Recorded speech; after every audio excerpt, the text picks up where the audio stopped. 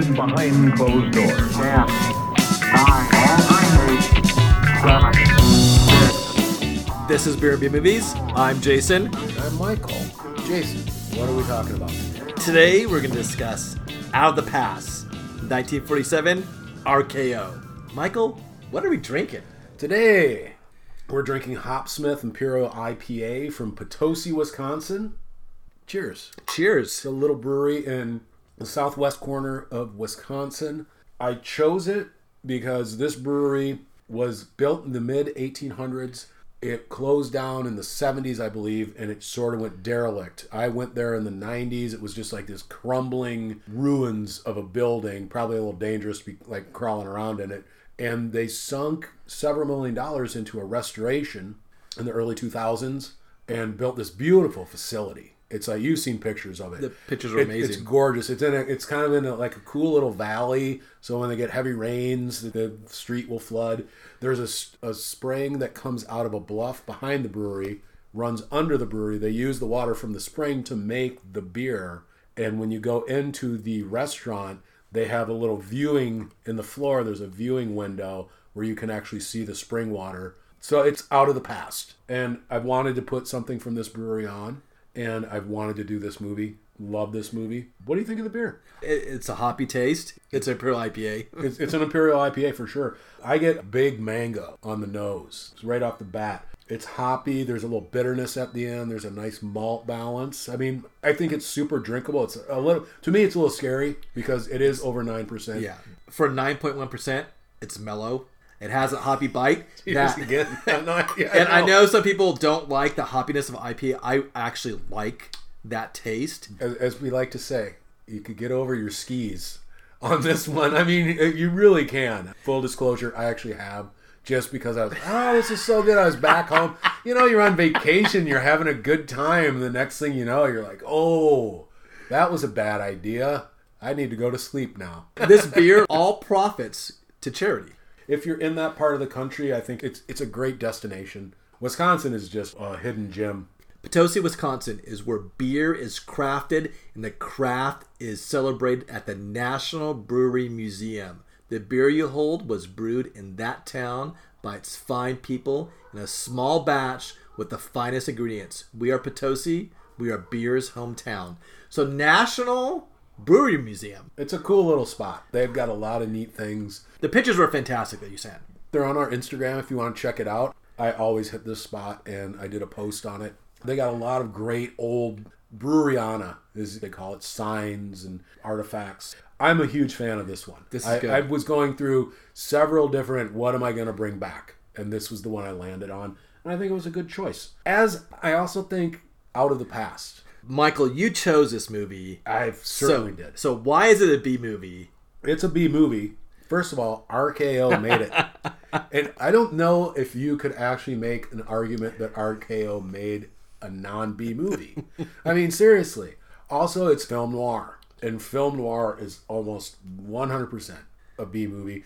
Anytime you see a list, somebody making a list of the 10 best film noir films. Films noir is the technical term. This is going to be on there. Usually in the top 5. Some people will put it as the greatest film noir of all time. That's subjective. Nicholas Musuraca was the director of photography. I think we figured out as of now, this is the 3rd or 4th Nicholas Musuraca shot film that we've done. This man is credited with being one of the most important cinematographers, but also for film noir. I mean, what more can you say? It's a crime film, and it takes place in the world of crime, which film noir is pretty much exclusive. Your point of view is not going to be from the police. It's going to be from the underworld. It's got Robert Mitchum. It's got Jane Greer as one of the nastiest characters you'll ever find. Kirk Douglas is just oily and menacing. Perfect term. Menacing. Yes. I mean, he's smiling the whole time, and you're just like, yikes. I love it. It's one of my favorite movies. I've been really waiting to pull. I think we both have movies that were like, we're gonna pull these out at some point. And this, I'm gonna, at some point, I'm just gonna get into all these film noir. What was your take? How'd you like it? I had not seen it before. Watched it now 4 or 5 times. Thoroughly enjoyed it. Movie. I could see why that it's considered one of the best, if not the quintessential film noir. It completely depresses me. It makes me very sad to watch this movie every time. I felt so bad when you told me that. I'm like inside. I just died a little because I thought, oh no, I just put him through that. And every time I watch it, it makes things worse. Like I'm like, oh man. I mean, it's about this fatalistic component of film noir where the hero, the protagonist, realizes I'm in a frame. This is my path I'm going to choose. Film noir is not about happy endings. Exactly, and this does not have a happy ending. Point out that the director, and I'm not going to pronounce his French name, I'm going to pronounce his American anglicized name, Jack Turner. He worked with Val Lewton on all those horror movies, Leopard Man and Cat People, which is another sign it's like a B movie. I think you questioned me at first because you said this had a large budget for RKO. And I said RKO's big budget isn't that much. And I stand by it. This is a B movie. Again, we keep saying B doesn't mean bad. Exactly. This movie is beautifully shot. It's got Robert Mitchum. Exactly. It's got Robert friggin' Mitchum. Robert Mitchum is... Cheers to Robert Mitchum. Cheers. Robert Mitchum is probably one of the only people who can come close to our love of Tim Thomerson. Yes. Because Robert Mitchum, he's one of my historical drinking buddy dreams. I would go back in time just to go belly up to a bar with Robert Mitchum. Well, after watching The Locket and now watching this, I put on my library list, I used Libby. I'm waiting for his biography so I could read it. And number two, I went back and watched a interview with him and Dick Cavett from the early 1970s. Which is awesome. That stuff's great. I think right now, just got to say, spoiler alert. In our podcast, we will discuss this movie in depth. If you don't want to know what's going to happen, go and watch the movie, then turn our podcast back on. Seriously, both things. I highly recommend both things. Watch this movie. When this thing opens, it opens on this wide, expansive shot of northeastern It's the California. Eastern Sierras, Northern Yeah. California, Bridgeport It's an area. outdoor- it looks more like a shot you would see in a Western. Film noir is always the enclosed, dark spaces of the city. Right off the bat, it's not your typical film noir. And then we go into this fantastic shot with a camera in the back seat of a car. You see the driver, and he's wearing all dark hat, dark coat, pulling into town. Pulls into Bridgeport, California. It's up there in the Eastern Sierras. Someone has tracked down all these locations from those movies. They still stand. That courthouse is still there. And it's interesting because it opens up with this expansive cinematic view of this vast scenery, and it ends with a very narrow view down a street. Nicholas Musaraka did that on purpose, I believe. And Joe, the driver of this car, pulls into this town because he's seen something. He certainly did. Just from the get-go. He pulls up to a gas station. There's a kid in his early teens, I'm thinking, 15 or so. And he's just referred to as the kid. He's deaf and he's mute. Joe, he wants to get some information from the kid, and he ends up having to go over and oh, you're dumb and mute. Horrible scene. I mean, yeah, it's not terribly nice. Joe is 100% film noir. He's in this rural town, but he's got the long trench coat, black trench coat, he's got a black hat. What we see in this movie, the city folk wear long coats and hats always. The rural folk wear short coats, and maybe a hat, maybe not. So he wants to get some information About the gasoline station owner that the kid works for, Jeff Bailey. One thing I want to note, the kid's pretty observant because a police car drives by and Joe, he takes note, yep, there's a cop car. And the kid, you can see, files that away. This guy's looking at a cop car and he's sort of... Pauses the conversation. Exactly. Joe goes across the street to Marnie's Cafe. Yeah. And Marnie is having a conversation with a guy named Jim, who's going to be an important figure. But the repartee, this back and forth dialogue, everybody's got the coolest line. Everybody talks like you want to talk. You know? Yeah. It's very much movie dialogue that you think is excellent. And that's how you aspire to want to have your dialogue and talk. But of course, it's all planned out beforehand. No one speaks that witty with barbs back and forth. But I would give a finger to because everybody's got a really cool line, a cool response. And I want to point out too, the kid is played by Dickie Moore. Dickie Moore was a child actor. He's one of these actors who, at the point in time after his childhood, he basically stopped acting. He transitioned out at the end of the 50s, I believe. But he was involved in Hollywood, I think in one of the unions. And he ended up writing a book where he interviewed 30 children actors. Joe, played by Paul Valentine, He's great. he's absolutely fantastic. I was like, why have I not seen this man more? I looked at his IMDb page, and he did work, but it's not a massive amount of work. His delivery, his acting, I think is exceptional. He's incredible. I'm with you 100%.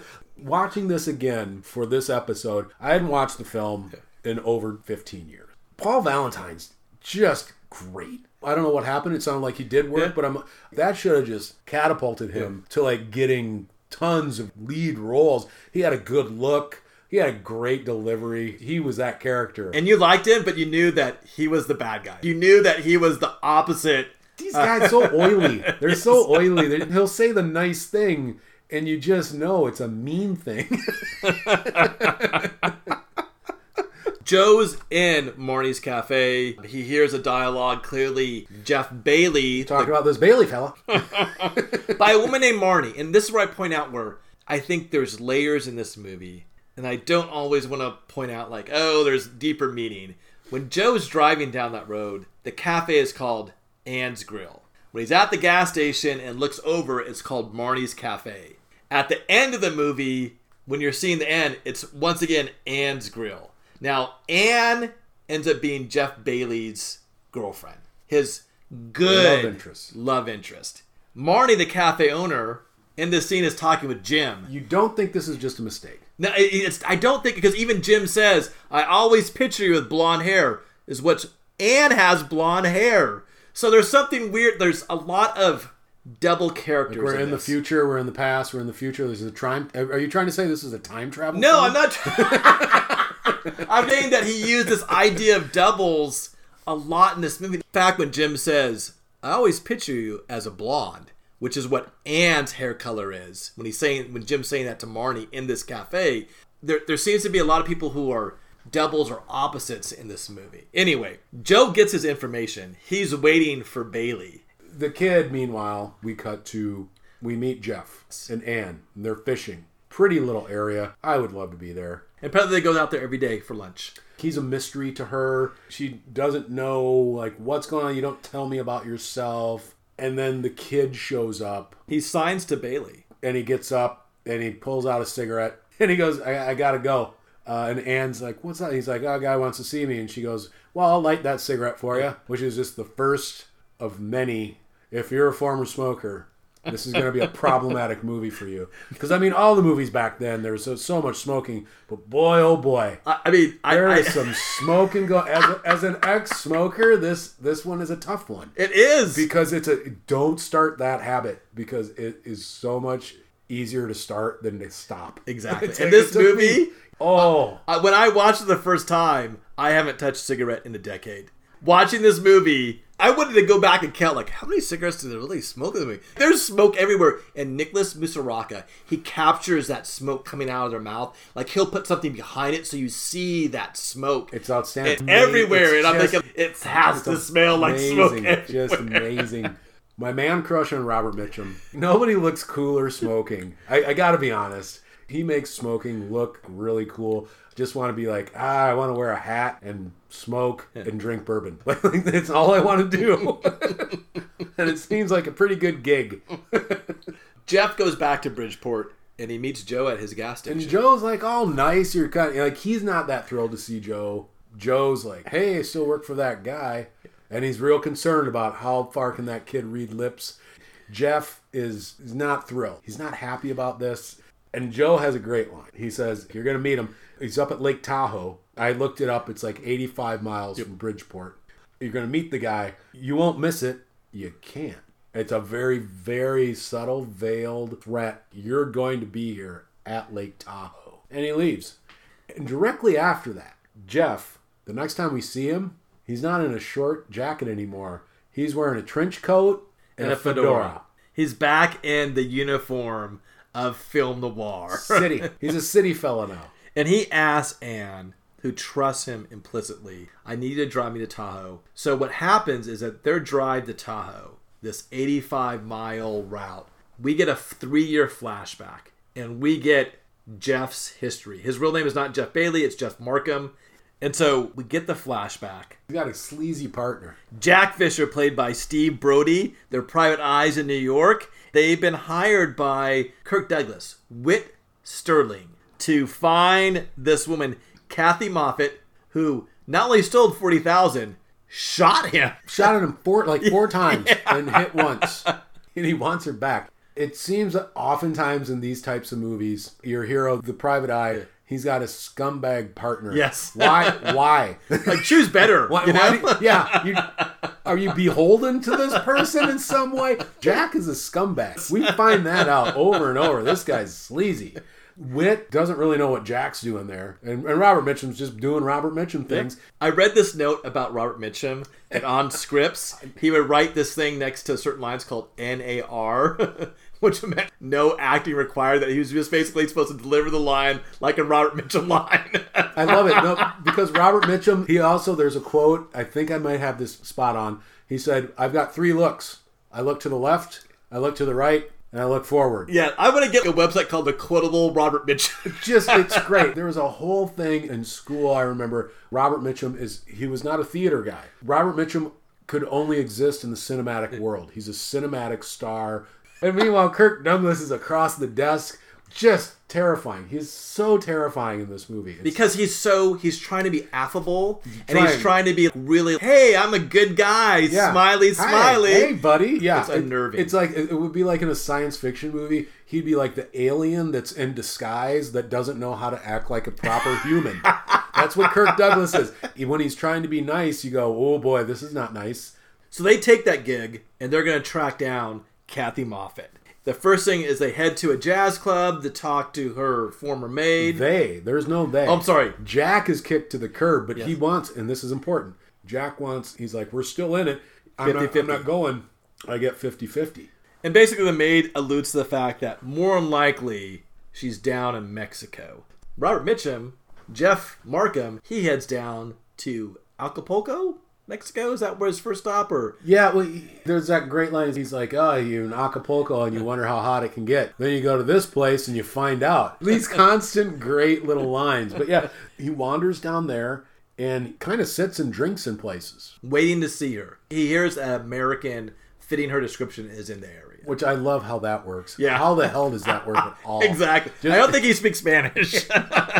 He's Robert Mitchum. It's like, I speak the language of the bottle. That's all I need to know. Finally, she appears. Her appearance, she's all dressed in white. She's angelic. This is Jeff Markham recollecting how he met her. And she, at this point, It's a fantastic outfit. It is. Like the hat is, and she's beautiful. She's lovely. Oh. I mean, I don't know that she could get me to go kill people, but I mean, I would definitely take note. And she walks into this bar that he's at, and he tries to strike up a discussion with her. In fact, he even buys from someone who's trying to sell trinkets. He buys earrings.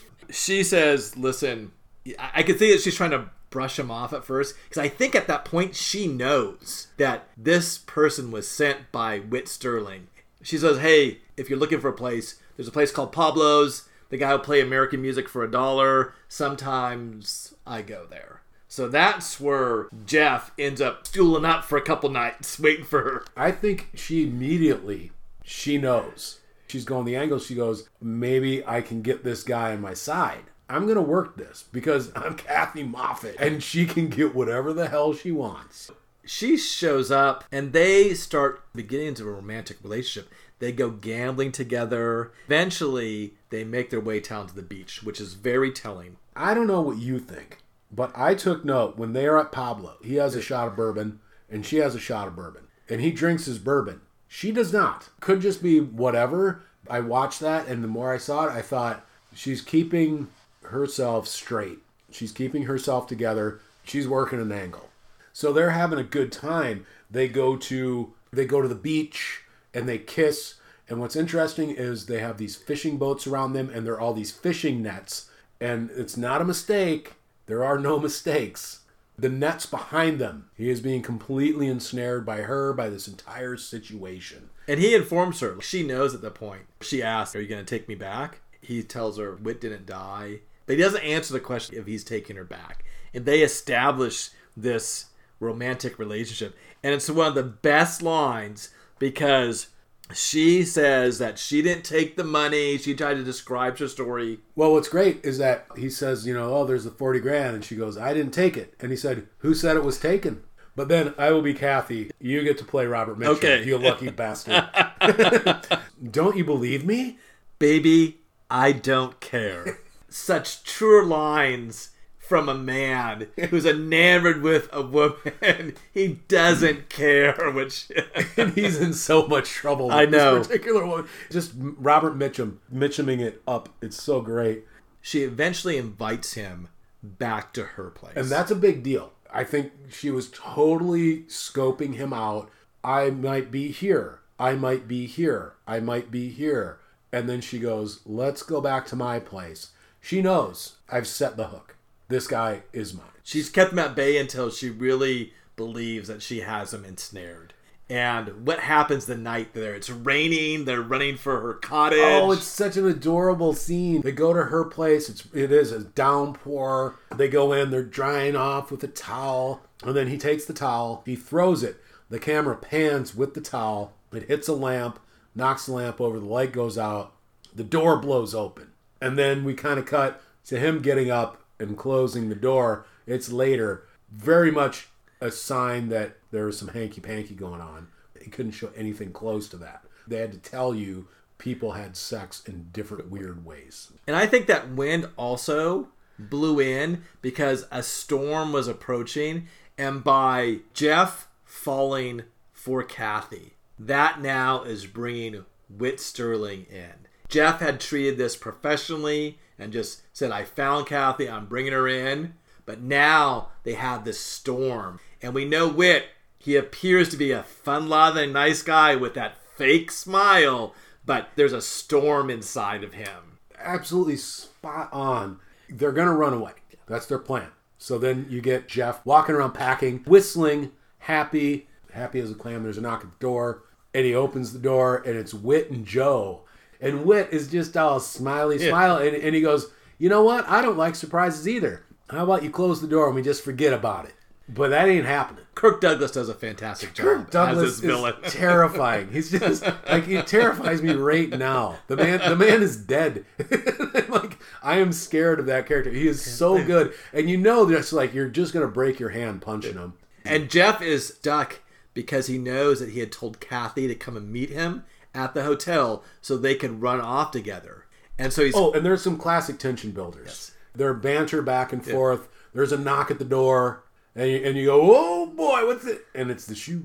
and honestly, that shoes represent a new life for Jeff because there aren't shoes that he typically wore. They're like two-tone wingtips. They're schmancy. Yes. They're all schmancy. They're not Robert Mitchum shoes. No.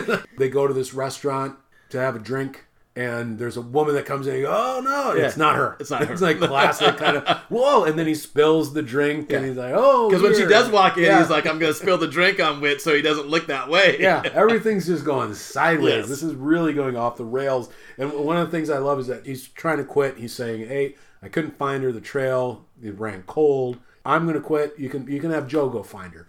And I love, there's a line Whit has, Joe couldn't find a prayer in the Bible. And it's a great line, but it just begged the question, like, why do you keep Joe around? Exactly. What exactly does this guy do for you? You know what I mean? And he also says, I fire people. Nobody quits me. So Jeff is kind of jammed. He eventually gets Whit and Joe to leave, and him and Ann, there's this montage where they run off together, and they eventually make their way back to San Francisco. And at first they're very close-knit because they don't want people to find them, and then they feel safer and safer, and they're gambling at the track. He opens a small PI business, and then one day at the track they bump into his ex-partner, Jack. I guess you're in love, you get swept away in all this. A lot of that just seems sort of weird, and why would he do that? I don't get it. Why so many J names? We have Jim, Jack, Jeff, Joe. Why are they all with J names? But he says, Kathy, we can't see together. Jack's come across us. I'm going to beat cheeks. I'm going to let him follow me. And so he does this round. He goes down to L.A. and then he goes back up through the Eastern Sierras, and he thinks the coast is clear, and him and Kathy meet up at a cabin. He's supposed to be a pretty good PI. It never occurs to him. He thinks, oh, I lost Jack. Shook him. Never thinking that Jack might go, I'm not going to follow this guy who knows what he's doing. I'm going to follow the dame. So he followed the dame. And so he gets out to this cabin, and Kathy's there. And they have this little cute thing. And all of a sudden, boom, Jack's there. He goes, I followed the dame. And of course, Jack is like, Wit is okay if she shot him. Wit's okay if you didn't find her. Wit's okay if you took 40,000. Wit ain't going to be okay if he finds out you two are ganged up. So I want some monies. I want all the monies.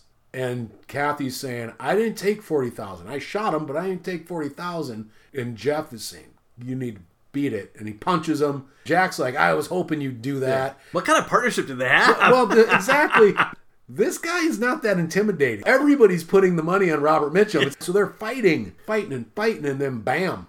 Kathy shoots Jack. And the cinematography is great because all the shadows around Kathy when she pulls the gun, and Jeff's like, why did you didn't need to kill him? And she's like, no, you wouldn't have done it. You would have just beat him up and sent him on his way. And there's this distortion in his views. This woman just shot his ex-partner for all their issues. They were partners for a while, and you don't know their backstory. But he chose him as a partner in a PI firm. This woman just shot him. Not to mention the fact, you could have shot me. I kind of wonder if it mattered. I honestly think, knowing the movie now, that it wouldn't have mattered to Kathy. He's dumbfounded. A little bit. The dumbfounded. A little bit has been pulled back. A little of the curtain. Yeah. He sees what he's dealing with. And then no sooner does he turn around, she's out the door. Yeah. She's pounding sand. She is gone. I wonder if that was what she was looking to do, because I feel like, your crappy gumshoe agency, that's not what I want. She saw this as an out. I think so. And so she bails, and of course, he buries the body. She leaves her purse, and she leaves her bank book. He opens it up, and of course it says $40,000. $40,000. She's been lying. She's been lying. She took the money. She shot Wit, and she took $40,000. The idea that she couldn't spend that with Jeff because she would end up admitting that I took the money. So she was in this little box. This was her out. Imagine having the solution to all your problems monetarily sitting there, but you can't use it. So you got Jeff with his agency that's kind of crappy. You're like, really? I'm just going to nickel and dime my way through life when I've got the millions? Which $40,000 in 1947 was a big deal. That ends Jeff's narration. And that was quintessential film noir, where he's narrating this flashback. And now we're back in the present, and they have made their route up to Tahoe, and Anne is dropping him off in front of the gates. And I got to tell you, such a questionable thing, having Anne take him there, because you're just getting her close to some really, really dangerous people. There's a risk of exposure I always find a little problematic, because he does care for her. He does. He really does. He loves Anne. He cares for her. Well, Michael, that's my question. Does he really love Anne, or does he love the life that she could represent? Let's have a more little Imperial IPA. The Hopsmith Imperial IPA from Potosi. And it has a nice picture of hops. It's hops over an anvil, and then there's also a sledgehammer and some fire, because Hopsmith. There you go. The color, it's almost like honey. And like you said, the 9.1, I'm feeling it. And I'm just finishing one can. Yeah, I actually dug into my second. If you don't get to your second one, I'll leave it for you. It's so cool that went out to Iowa that you got to visit this place, that you got to go back to it. I hope someday you can make that pilgrimage, that I can take you to where, because you're from here, you've shown me lots of things. It would be great. Someday it would be so fun to do a Beer and B movies from the Midwest. This is a short drive from where I grew up. You just bounce across the river. It's really pretty. We could stop, get some cheese curds. You know what I mean? Check out the pictures on our Instagram, because it's beautiful. And check out this brewery. Yeah, it's really, if you have anybody in that area, it's regionally distributed. I don't know how far they get. You can get it in Iowa. If you know somebody that can get you some, it's good. It's supporting a small place. that's just doing a lot of fun. I mean, I went there. If you look, you're going to see a big bowl of cheese curds. I bought fried cheese curds there. That trip, just over a week, and I had fried cheese curds 4 times. That's what you're supposed to do on vacation. Oh my God! It was. I was like, oh dear.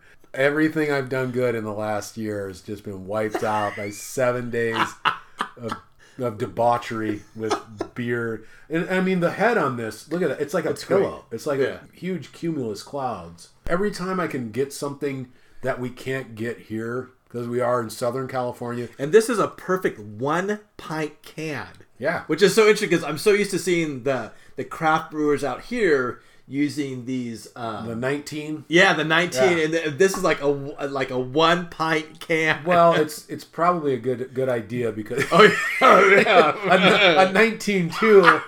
A 19.2. I'm like, I don't know if I'd trust myself to bicycle after this.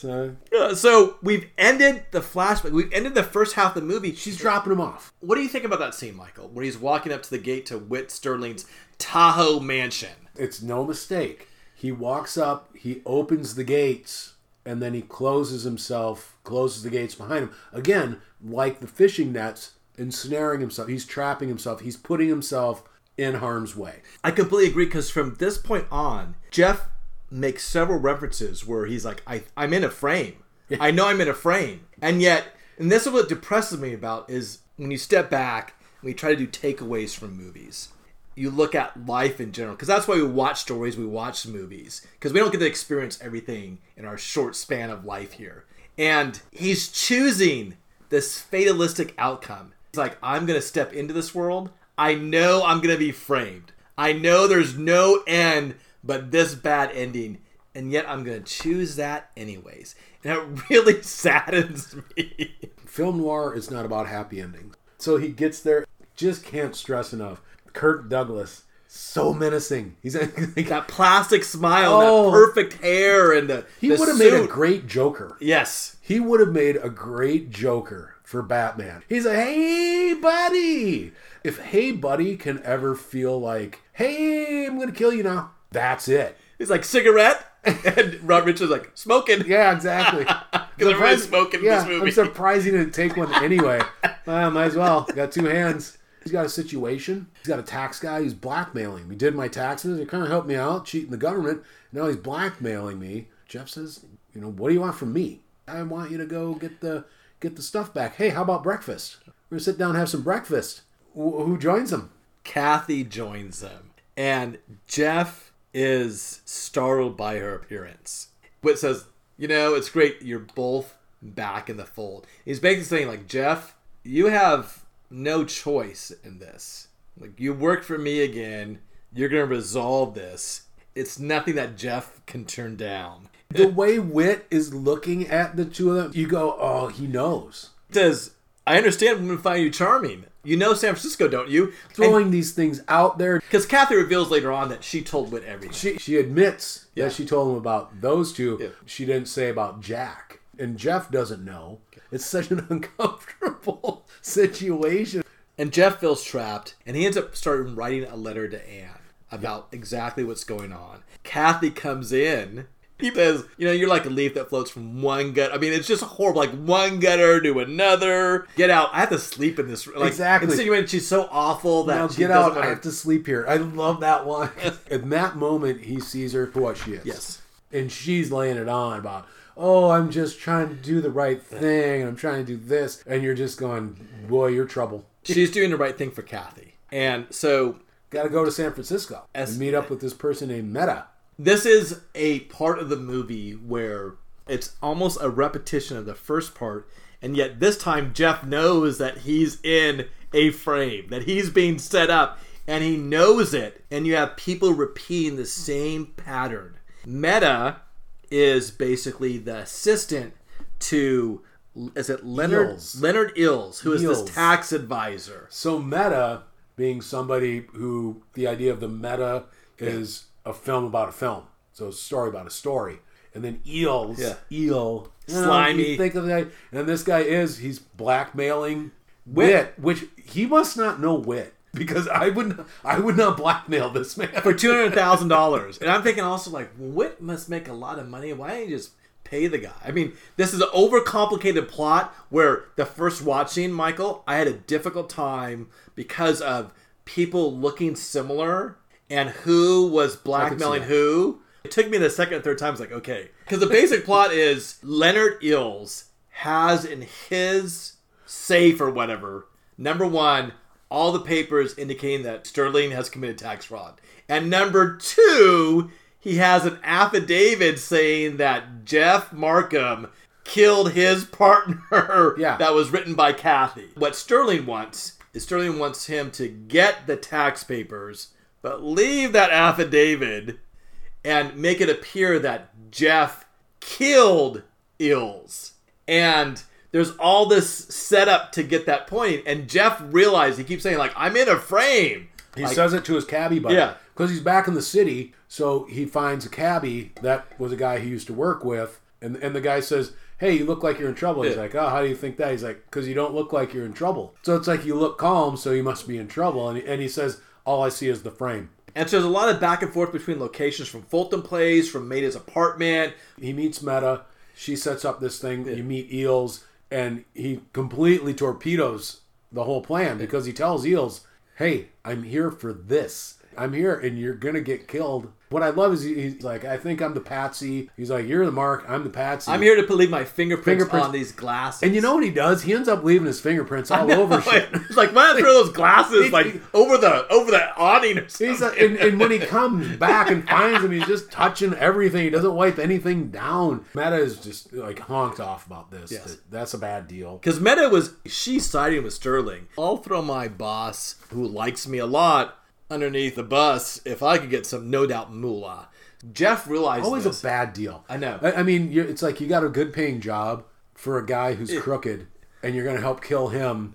Yeah, it's not going to work out. This is always going to be bad. Yeah. Just stay away from people like Whit Sterling. So Joe, the hench, who always wears dark clothing, ends up killing Eels. Jeff finds the body and assumes this is part of the frame. So he hides the body. And then he goes and he takes the papers from Sterling's club owner, who's a lot like Sterling, except he has dark hair. And this is where all these doubles take place, where the first watch is really different. Like, who is this guy? Why is he doing this? He slugs the guy. I love that. Yeah, he's just like, bam. And at a point, they pick up Jeff. And he reveals, listen, I know it wasn't a frame, but here's what I've done. You're never going to find that body. You're never going to find those papers. I want that affidavit. That's all he wants. I want that, and I'll give you everything. You assume that they're going to side with him, and you think Kathy is really on his side with him. Kathy calls Whit. She doesn't reveal everything. She says, like, there's just a problem. But they put out a dragnet for poor Jeff. That's my understanding. At that point, they pulled Jeff in, and Joe's there, and I think Sterling's club owner wants to beat Jeff up, and Jeff's like, listen, I'm not going to put up with being pummeled again. Joe, tell him that if he hits me again, that's going to be the end of it. And Joe's, like, you can't take this guy. Yeah, he's Robert Mitchum, dude. Yeah, exactly. And he tells him, I just want the affidavit. You'll get the papers and the body. And he tosses a cigarette on the floor. I love it. You don't matter. You're awful people. You're trash. I'm just going to litter on your floor. Kathy calls the police on him. They're going over to Eels. Meta is going to go in and get the affidavit, but the cops are there, so they bail. It's overly complicated. I think Kathy might have called the cops. I think she did. Because at this point, we're building towards she is going to do Whit in. She is the Black Widow who is weaving this whole tapestry. Jeff knows he's in it, and he's trying to climb his way out. Joe and Whit are in that tapestry. They don't know what she's doing. Yeah. I think she honestly called the police. She's trying to play both sides to see like how things are going to She's totally playing the angle. Measure up. Oh, it's incredible. So they have to tell Whit he's not happy. And then back in Bridgeport, Jeff's all over the front page of the newspaper. This is going back. But I did find this thing a little odd. When Jeff went to pick up Anne, he wouldn't go to the front door. He would just go to the gate. Her parents said he doesn't come to the door. What's up with that? And personally, I find that a little odd too. And then Bridgeport is suddenly they're in lynching mode. yes, I mean, they really are. They're all like gathered. They're like, who "This are Jeff- all those this people?" Jeff Bella, we gotta get him. And it's like, dude, he committed a murder in San Francisco. Ah, he might be heading back here. It just gets really weirdly over the top. Jim knows where Ann's going to be, and he goes out and he reveals himself, saying, I love you. He's been pining for Anne since they were little. So I think he said since I fixed her roller skates.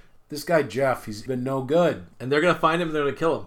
And Anne she's just kind of minding her own business next to a stream. He wasn't going out there to be like a shoulder to cry on. He kind of going out there to sort of almost I told you so. And then Kathy is doing something that Sterling doesn't know about. She sends Joe to follow the kid, who she believes the kid will lead them toward Jeff. Because they brought the kid in. And then she tells Joe. Follow him, basically. And he'll lead you right to where Bailey's at. And go get him. And this is where Kathy, it's almost like I'm going to take over Whit's organization. She's telling Joe what to do. And by going out and killing Jeff, you are putting Whit in a bad situation. Exactly. Because all the tax stuff will never be found. So Joe goes along with this. That's problematic. It is. I think Joe's ensnared by her as well. Sees the winner. He's basically weighing his choices. So he follows the kid. The kid's out there fly fishing, and he sees Joe. I mean, Joe's trying to pull out the gun because all of a sudden Joe's realized like Jeff is hidden out there. In a trench coat. In a trench coat, because that's what you do when you're camping. Like camping. I'm no ballistics expert, but I know handguns, like a revolver, is not a long distance shooting deal. So he's up on this cliff, gonna shoot Jeff from a long ways. And the kid who's fly fishing flings his snare up, his fishing rod up, catches Joe, and pulls him down. Joe falls down, he dies. Jeff just involved the kid in murder. The kid just murdered this guy. I know the kid is probably enamored with Jeff because Jeff treats him like an equal. He doesn't treat him as someone who has a disability. But the kid just killed someone. And I wouldn't be surprised if like Jeff set it up with him. Joe was a villain, but I like Joe. And he dies not what you consider a warrior's death. He dies falling off a side of a small waterfall. I love that you're taking up for Joe. What an awful way to die because he put his trust in Kathy. The femme fatale is not asking you to do good deeds. So where does Jeff go back now? Well, he's got to go back to Lake Tahoe. And this is when Whit, the jovial nature that he's had, is gone. He's burning some papers. He's not happy. Jeff points out, here's the scoop of things. Kathy let Joe die. There's only one thing that's going to play out if you want your papers. You throw Kathy under the bus. You say that she killed my partner, Jack. He goes, and I'll be out of your hands. He throws it all out there and makes it clear, though, that Kathy was going to send you up the river. Whit looks over at Kathy. You just see the realization that you were going to kill Jeff, which would have basically killed me. Meanwhile, Mitchum is being Mitchum, just smoking, being cool, and he's like, I'm gonna let you guys talk about this. It's just great. And Whit goes up to Kathy and very intensely says, you're either going to take the rap of this, or you're going to live a horrible, tortured experience before I kill you. Jason, it is a truly unsettling exchange, though, where he just tells her, this is what you're going to wake up every day thinking this might be the day that you get killed. And when it happens, it ain't going to be pretty, and it ain't going to be slow. It is so terrifying. Jeff, he just bounces right back to Bridgeport to see Ann, and he's being followed by Jim. Jim admits that I loved her my whole life. I was going to come out here and kill you, but it's not in me. But you are not good for her.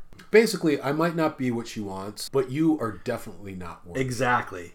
And that's why I don't think Anne, no matter what the ending says, I don't think Anne lives a life with Jim. I think you might be right. Jeff, he gets in the car, he goes, you could have killed me. You could spend the rest of your life telling her. Yeah, exactly. I mean, just telling him off. Dude, I'm sorry. I'm Robert Mitchum. You're not. Essentially what Jeff tells Jim. But, I mean, Jim is a nice guy, and he's a good guy and all, but... He's your solid citizen in Bridgeport that you'd marry and you'd open up a cafe. Good government job. Exactly. You'd have a government job and you'd be in the cafe your whole time talking to people who pass through about their experiences living outside of Bridgeport and always Yeah. thinking that could have been me.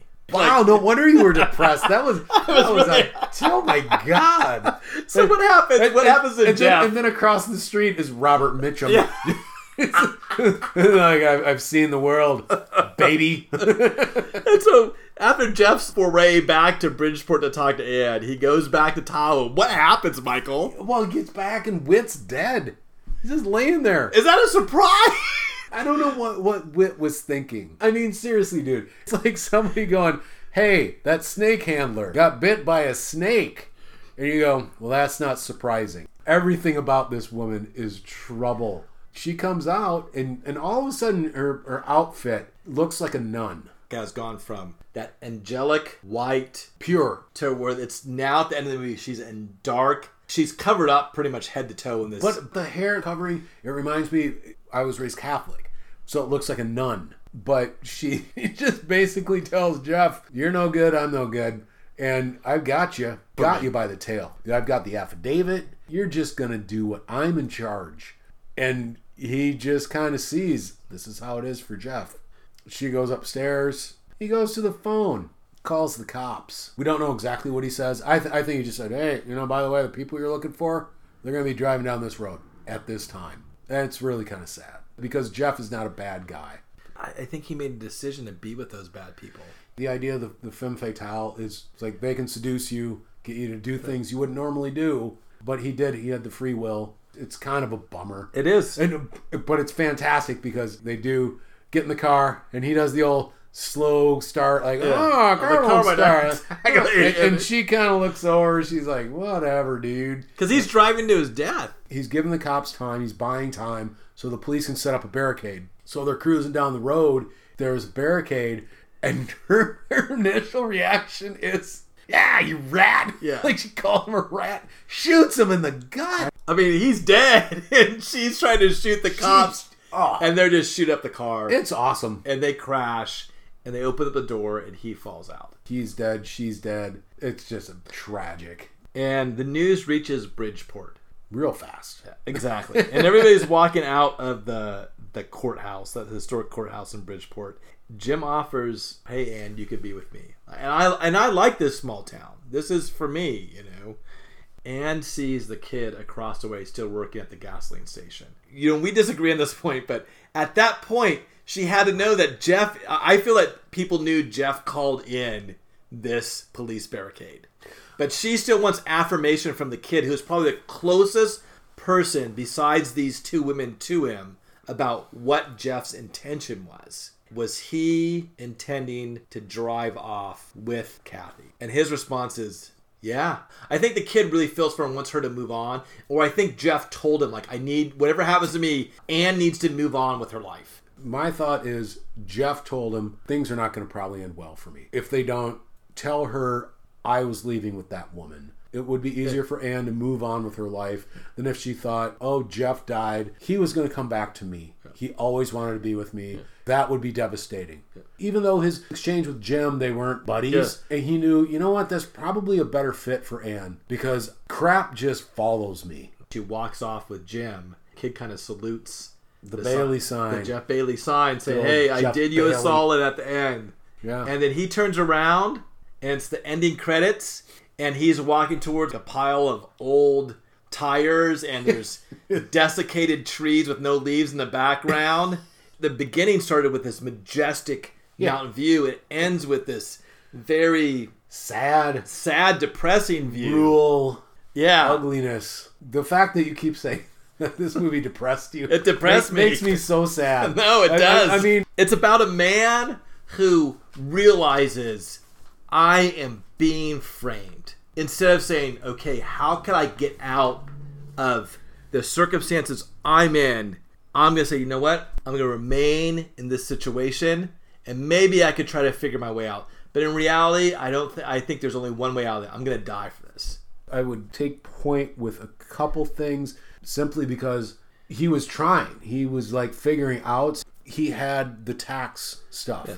That was an easy out. But then he didn't realize, or he did realize and he just couldn't do anything about it, Kathy Moffat. Basically, this movie could be called Kathy Moffat happened. Like Whit was like, I'm with you. Okay, here we go. We're gonna do this. And Kathy was like, au contraire, I'm gonna kill you. He was like, I'm willing to make the ultimate sacrifice because I do know Anne and I ain't gonna happen. This is the hand they dealt me. He's saying, I have no choice in life. My fate has dealt me this hand, and that's all I can follow through with. When he pulled up to Whit's gate at the very beginning, he could have easily, instead of unlocking the gate, turned around and says like, Anne, if you love me, let's just drive. Or at the end, when he had already left and gone back to Anne, knowing that Kathy still had the affidavit, but he still had those papers about Whit, he could have said, I'm not going to go back to Kathy. Anne, just leave with me at this point in time. We'll find another place. But I would say this. What he might have realized was, they found me in Bridgeport, California. They're going to find me in Manchester, Iowa. You know, he might have just realized, I can't keep running. But that's a fatalistic point of view. Like, no matter what I do... It kind of is. But again, I will say, they found me in Bridgeport, California, which I looked it up. Not a big place. Well, it's kind of nowheresville. First of all, like, I would not have set up shop in a place close to Tahoe. I would have chosen a different place. Exactly. I might have chosen a different, but at the same time, I didn't know Bridgeport was real except for this movie. Never would have went there. The 395 going up through Lone Pine, Bishop, Mono Lake, all the way to Bridgeport is a beautiful drive. Honestly, thank you for sharing this movie. It's a fantastic movie. It's so fun. The Hopsmith. Oh, yeah. Imperial IPA. You enjoying it? Absolutely. I love this beer. It's so fantastic. I like that it comes in 1 pint cans. You can buy it in 4-packs, and it's always such a fun treat to go back home to the Midwest, and you find that your dollar goes a lot farther in the Midwest than it does in the Los Angeles area. Now, have you ever seen the remake of this with Jeff Bridges and Rachel Ward? Against All Odds in 1984. Woods. Yeah, James Woods. He played Whit Sterling's role. Yeah. I mean, I saw that in the 80s. We're going back a long time. And I never knew it was like an actual remake of this. It makes me want to go back and Janet watch it. Greer and the actor who played Joe play roles in that. Paul Valentine. Yeah. He's great. I need to watch it now. I'm gonna. No. Take a look. That's the Phil Collins. Phil Collins owned the 80s. I recommend this movie. Absolutely. I mean, I don't just recommend this movie. You really, really owe it to yourself to watch this. It's fantastic. Everything about this movie is fantastic. Agreed.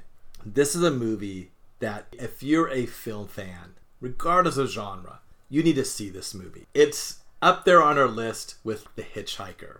This is such a cinematic treat. The acting, every point when you look at a movie, from how it's shot to how it's acted, it's all an 11 on a scale. The main villain is Kathy, and she's awesome. I mean, she is one of the most stone cold, terrifying. I don't know if I mentioned this earlier. When you talk about femme fatales, the gold standard is Barbara Stanwyck in Double Indemnity, but Jane Greer is right there, in my opinion. And I have to quote Roger Ebert. He said, most crime movies begin in the present and move forward, but film noir coils back into the past. The noir hero is doomed before the story begins by fate, rotten luck, or his own flawed character.